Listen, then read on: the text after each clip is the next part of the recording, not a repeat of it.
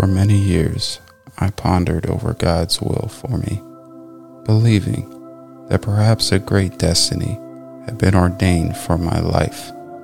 After all, having been born into a specific faith, hadn't I been told early that I was chosen? It finally occurred to me, as I considered the above passage, that God's will for me was simply that I practice the 12 steps on a daily basis. Furthermore, I realized I should do this to the best of my ability.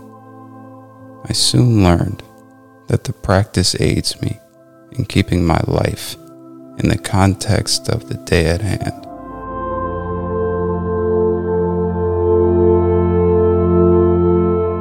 Thanks for starting your day with hammock readings, and we look forward to seeing you again tomorrow.